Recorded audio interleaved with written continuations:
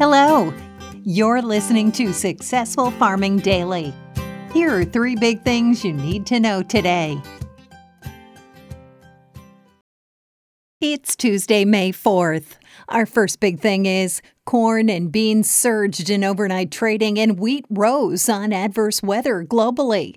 Brazil's safrinha corn crop likely will continue to suffer losses amid extremely dry weather, according to the weather report. Rains will be limited to far southern areas in the South American country in the next 2 weeks, with more than half the crop under stress and yield losses mounting, Commodity Weather Group said in a report. Donald Keeney, an agricultural meteorologist with Maxar, said in a note to clients that persistent dry weather in Brazil will maintain significant dryness and stress on the safrinha corn crop. In Argentina, however, excessive rainfall likely will slow the corn and soybean harvest, though field work likely will accelerate later this week, Keeney said. In the U.S., meanwhile, some parts of the northern plains where corn, beans, and spring wheat are grown are seeing significant dryness. Little or no rain has fallen in much of North Dakota, Minnesota, and South Dakota in the past 2 weeks, according to the National Weather Service. Almost 98% of North Dakota, the biggest grower of spring wheat in the U.S., is suffering from some sort of drought, according to the U.S. Drought Monitor. About 83% of the state is under an extreme drought in which crops won't grow, pastures go dormant, and the threat of large wildfires exists, the monitor said. A U.S. Department of Agriculture report on Monday showed 49% of the spring wheat crop has been planted, well ahead of the prior 5-year average of 32%. 14% of the crop had emerged at the start of the week, the USDA said.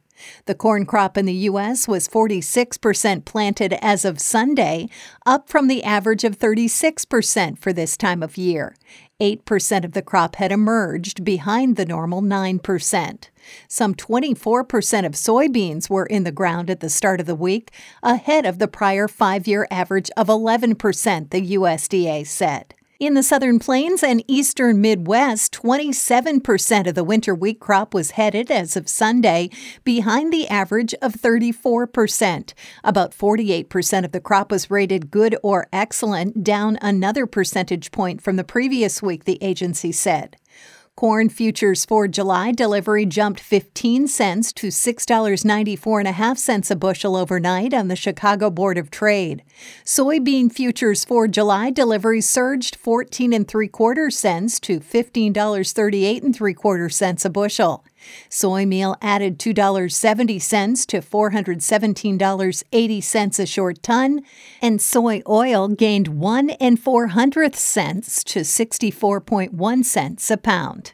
Wheat futures for July delivery rose 5 1/4 cents to $7.23 1/4 cents a bushel, while Kansas City futures added 6 3/4 cents to $6.94 1/4 cents a bushel.